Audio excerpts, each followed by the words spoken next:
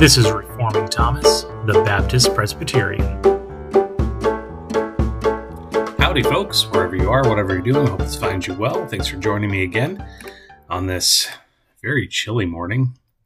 The last couple of years in the Black Hills of South Dakota, it has been like we could not get away from winter cold. And you live here, you expect it, you know what's coming. You don't complain too hard. By March, April, you're a little tired of it. By May, you're really sick of it. And that last, possible snowstorm in June that happens every couple of years, that's when you're really sick of it and you're done. We just get that little window of summer to really enjoy ourselves. But it held off this year. And surprisingly,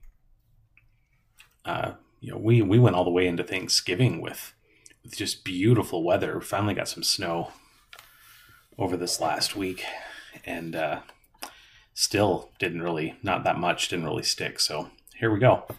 Happy to be back with you. Took last week off. I wasn't sure if I was going to, but holidays are holidays. You gotta try to take your time where you can. Also, I was just really trying to kind of back off and think about what I'm doing here. I'm still figuring this out. And if you've been listening to me for the last 5-6 episodes, you know that I've been a little up and down. I've had hour-long episodes. I've had 30-minute episodes. I may get to my point, but it's maybe a little rambly getting there. I think some of these episodes I've been a little more prepared than others. I don't feel consistent yet. And that's something I'm working on. And it's only going to get a little worse before it gets better, I think. Life change, consistency is going to be the key here, obviously. But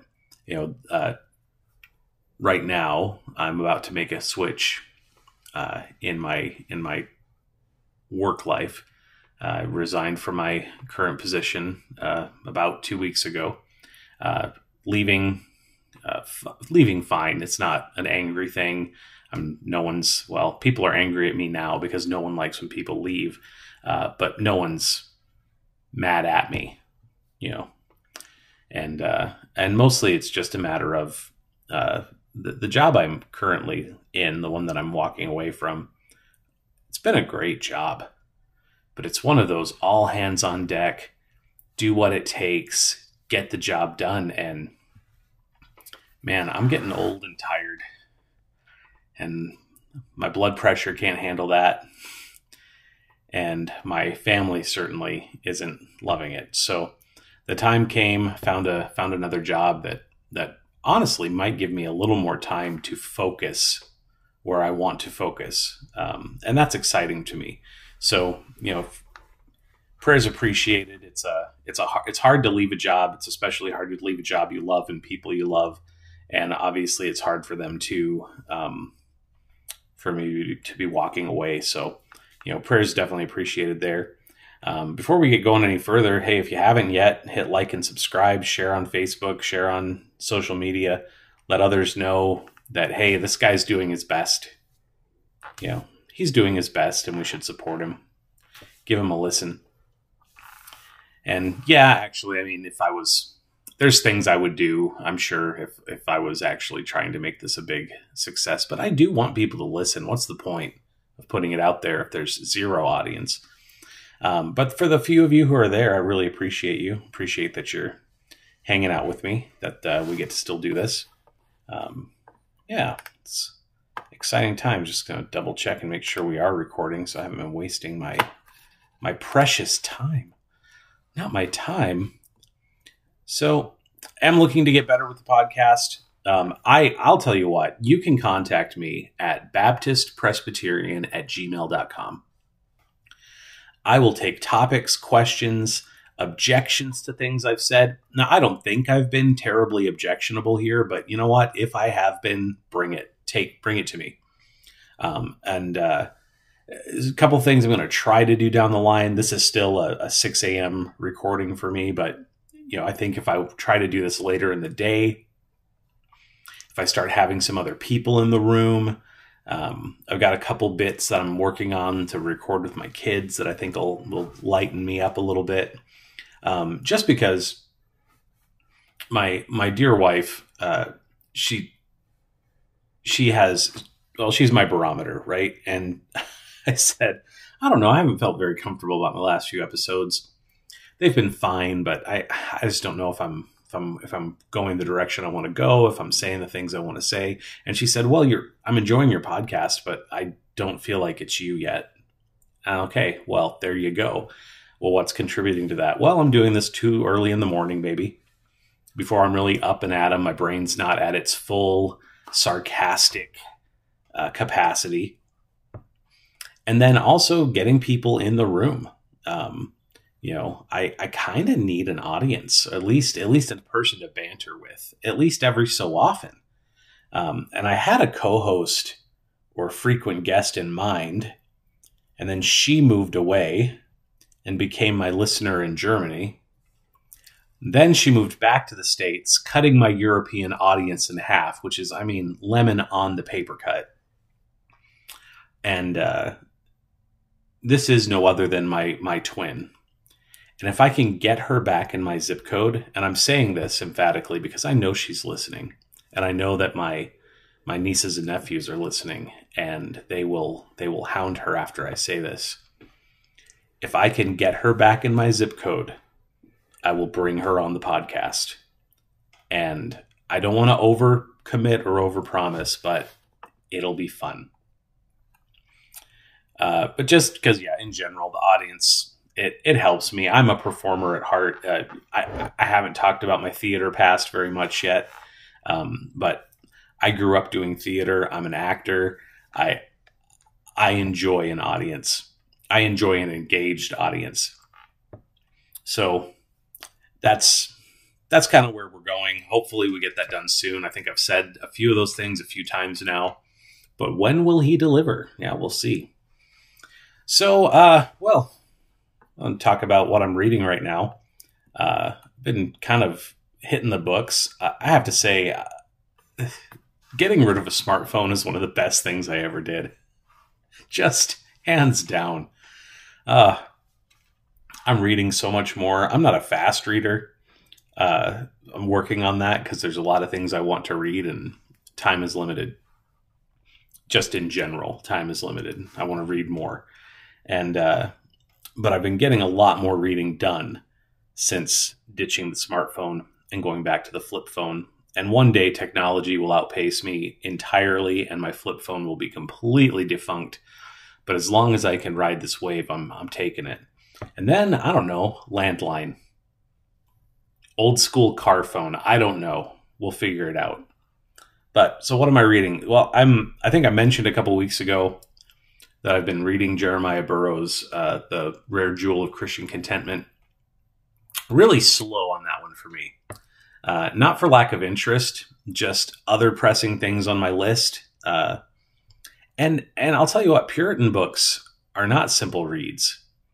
And you have to digest them. You have to really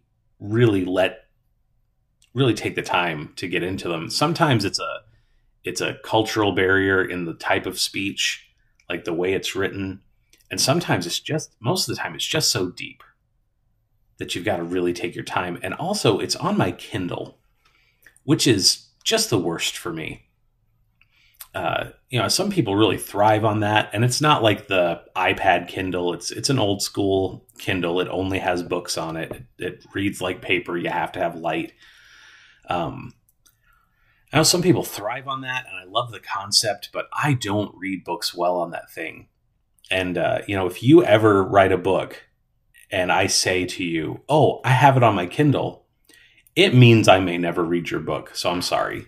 That's just the truth of it, right? So, but contentment, that remains for me a major topic I want to dig on. I've been working through some thoughts on leadership and followership lately, getting some things written down. I don't know what context I'll use them in. But contentment comes up a lot. I just think it is one of those, it's a lost Christian discipline. And Burroughs defines it as a discipline of faith, and it's a lost one. And I think it's at the root then of so many things that go wrong in our churches, in our personal lives.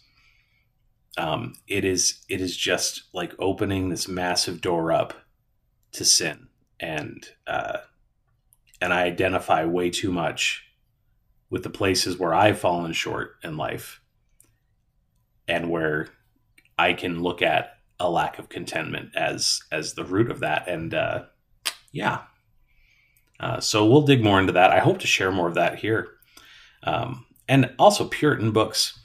Let me just tell you, I don't know if you're more than likely you're like me, that you grew up pretty much led to believe that the Puritans were just the reason for everything that's wrong in this country. And then I grew up and I was in my late 30s before I read a Puritan book and realized that, oh my goodness, this is not the case. You call me puritanical, I'm going to take it as a compliment. I know that's not what you mean, but like, for instance, John Owen, The Mortification of Sin. Chapter after chapter of convicting talk about our sin as people, our sins against God, our total depravity, but then just the sweet hope of forgiveness in Jesus Christ. And the reassurance in that book that we are called to mortify our sin, but it is a work of the Holy Spirit. It's a work accomplished on the cross through the blood of the shed blood of Jesus. You know, John Owen will go heavy on the conviction, but he won't leave you hopeless. And why? Because the gospel doesn't leave you hopeless. And so far, and I haven't read as many Puritans as I would like yet, but so far, that's every Puritan I've read. There is so much hope, so much commitment to the assurance of faith. They're just beautiful. Highly recommend. You could look at any self-help book on the shelf of a modern Christian bookstore, throw them all away, read a Puritan, read Keeping the Heart, read Mortification of Sin, read The Great Gain of Godliness, any of those, and you're going to find more than a self-help book. You're going to find a book that shows you how to give up and let Christ help you.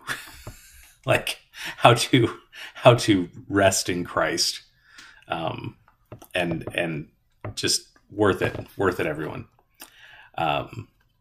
So yeah. So, I was thinking about this too, the number of things I've missed till later in life. I apparently I'm just really dense. And it takes me a long time to figure things out. I'm really frustrated that it took me till my late 30s to read a Puritan. Sometimes I get really irritated because the next thing on my reading list, I would have told you 5 to 10 years ago, like within the last decade, if you had asked me if I was dispensational, I would have said, no, I'm not. And then you would have said, well, what are you? I would have said, well, I'm covenantal. But I understood that term only at its most surface. And I didn't realize that until like within the last year. And I just turned 40. And sometimes I get really frustrated about that. So the other book I'm reading right now is The Christ of the Covenants by O. Palmer Robertson. My goodness, I'm through the first part of it, which really just nails down the idea of the covenants and how they're distinct, but how they're unified, and how there's really one covenant, and then how God works through them, and just just a, oh man, I just lost my words for it. I'm loving it. Let me just say that. When we were going through membership classes at our church, I was given a copy of Covenants Made Simple by John T. Rhodes. And I know what you're thinking. No, not John T. Rhodes, the South African cricketer. This gentleman is a pastor in the UK. And it was a really good book. Quick read, really brings the concepts of covenant theology to a level that I think anybody at any level would appreciate. And I think that's the perfect writing. I don't think an academic would not enjoy that book, but I also think that the person in the pew who doesn't like to read and has been forced to pick up that book would be like, oh yeah, that was a good book. So we read John T. Rhodes, and I wanted to get further because a lot of my questions in this process really, I think, come down to covenant theology, and the things that I feel like I need to grow on and understand better. And there's a lot of books out there, and there's one compilation of essays that I was really eyeing, but it's like 600 pages, and it looks like it's a textbook. It's priced like a textbook. And I thought, man, am I going to read 600 pages of essays on covenant theology right now? Am I going to do that? I just don't think that's reality. And I ran across The Christ of the Covenants. It's about 300 pages. It's not a light read, but it's not the heaviest. It's very well written. He explains things very, very succinctly, very clearly. And I think it is the perfect, at least for me, it was the perfect next book after Covenants Made Simple to push me forward. So very excited about that book. Otherwise, I've been reading the Bible, and yes, I read the Bible. I read the Bible all year long. But I think I said this last time, with a flip phone in my pocket and a pocket New Testament in my back pocket, I've been reading the Bible a lot more, and it's a delight. So last week I finished the New Testament,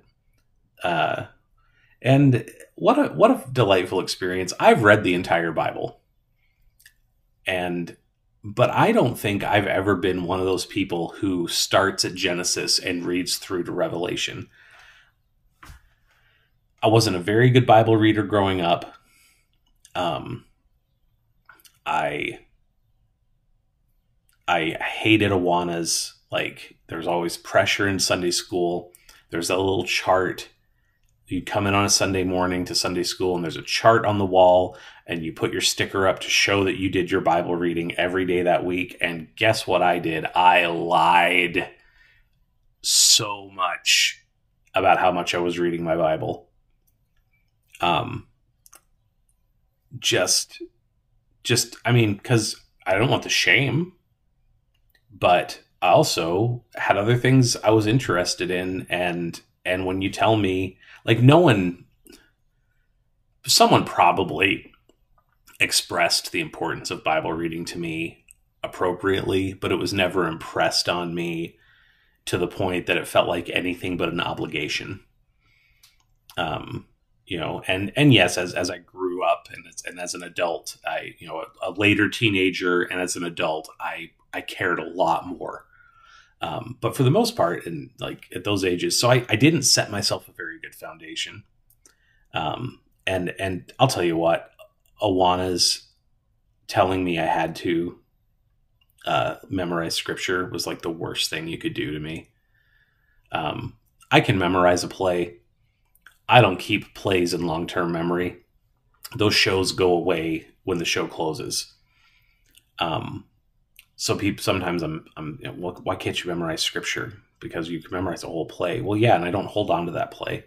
I memorize a verse of scripture. I've struggled to remember remember the references, and I struggle to get the wording right, because honestly, I read across a lot of different translations. That's another thing I'm doing, is I'm trying to just stick with the ESV so I'm more consistent and the words stick in my head better. That said, instead of my old way of reading a book at a time, skipping around, or being heavier reading in whatever area I'm studying, I read the New Testament start to finish. And scholars, I've read, and I've seen some examples where scholars will show, well, we absolutely know that this epistle was written by Paul because the style is exactly like the other epistles. And we know that James wrote James because his style is not like Paul's. You hear those arguments. And I understood those arguments as like an academic thing in seminary. But man, when you read from one end to the other, I found it very jarring to move from, the synoptic gospels into John. It took me a second to get into John. And going from the epistles into like James and Peter, very jarring. Like, it took me a second because the style is different. I'm not saying it's night and day, but it's definitely different. So that's been kind of exciting to read. So that said, I am in Genesis now. I'm going to try to do the same thing with the Old Testament. I'm not a fast reader, like I said, so I feel like this is going to take me some time, but we'll get through it. Like I said, Genesis, my goodness, does not get old. I've preached through this book in the past. I don't know how many times I've read it. Took an online course on it a couple years ago. Never fails to surprise me. Something different every time. I mean, obviously, I know that Esau and Jacob are going to meet up again, right? After Jacob runs. I know they meet up again. But for instance, like this time reading through that part, felt a little suspenseful. Like, I didn't forget what was going to happen, but oh my goodness, what's about to happen? And I get excited thinking about it, because where this takes my mind, bear with me here.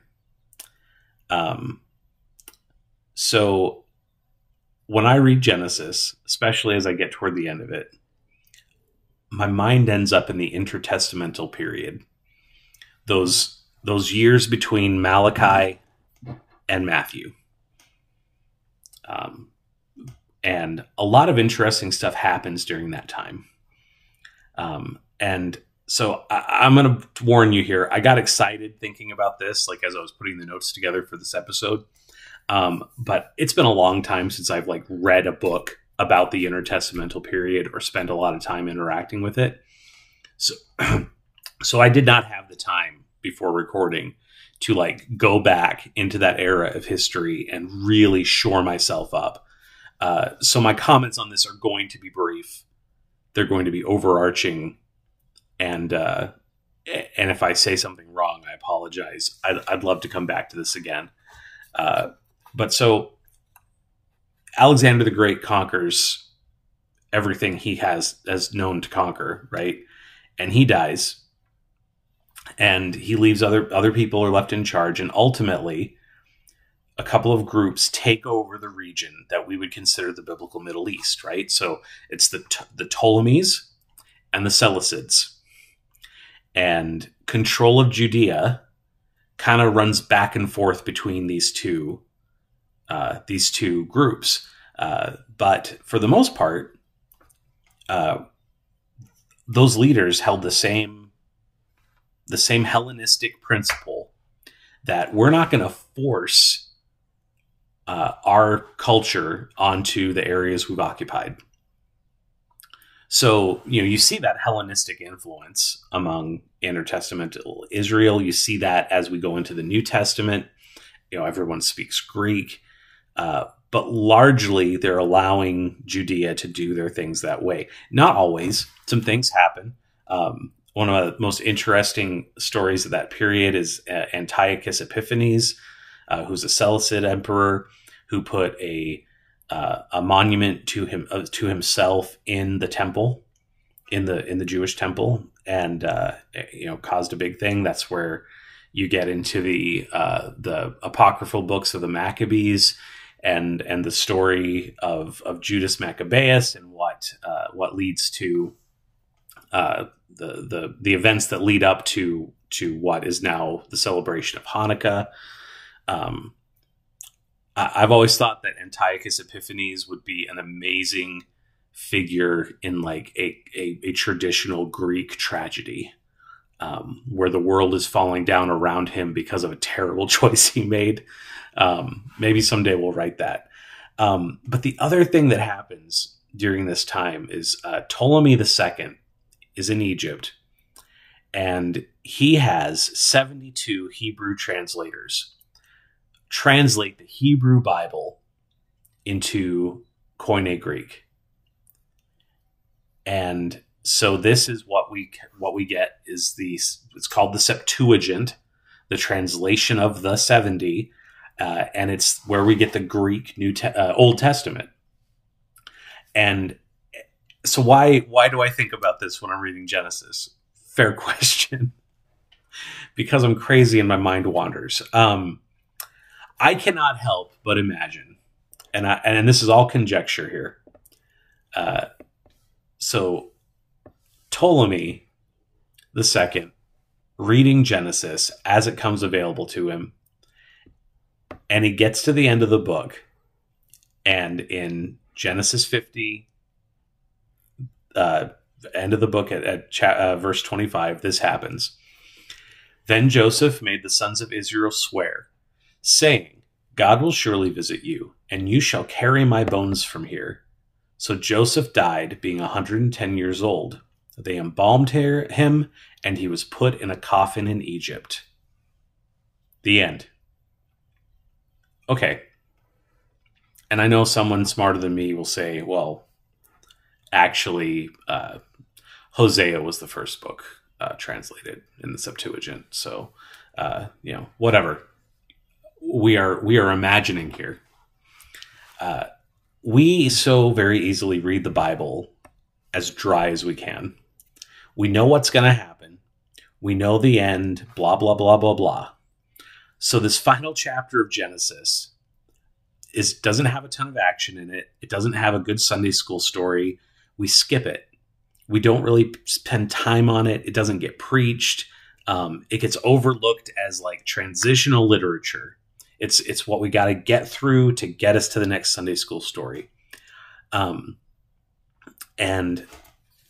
But I think of Ptolemy, and if we want to like back this off, just forget Ptolemy. Think of anybody else in that era of Egypt who is getting a chance to read the Septuagint for the very first time.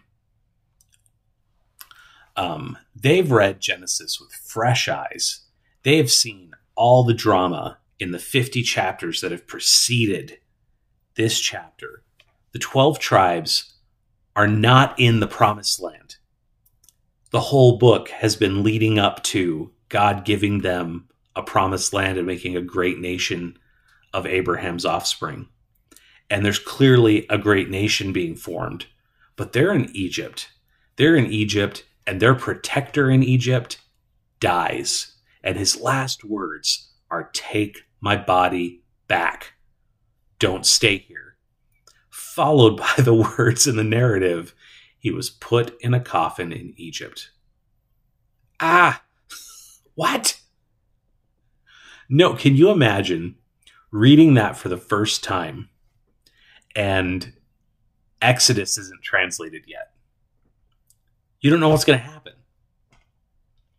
Or reading that for the first time and realizing that you're not going to get to go to bed yet because you have to read at least into the next part.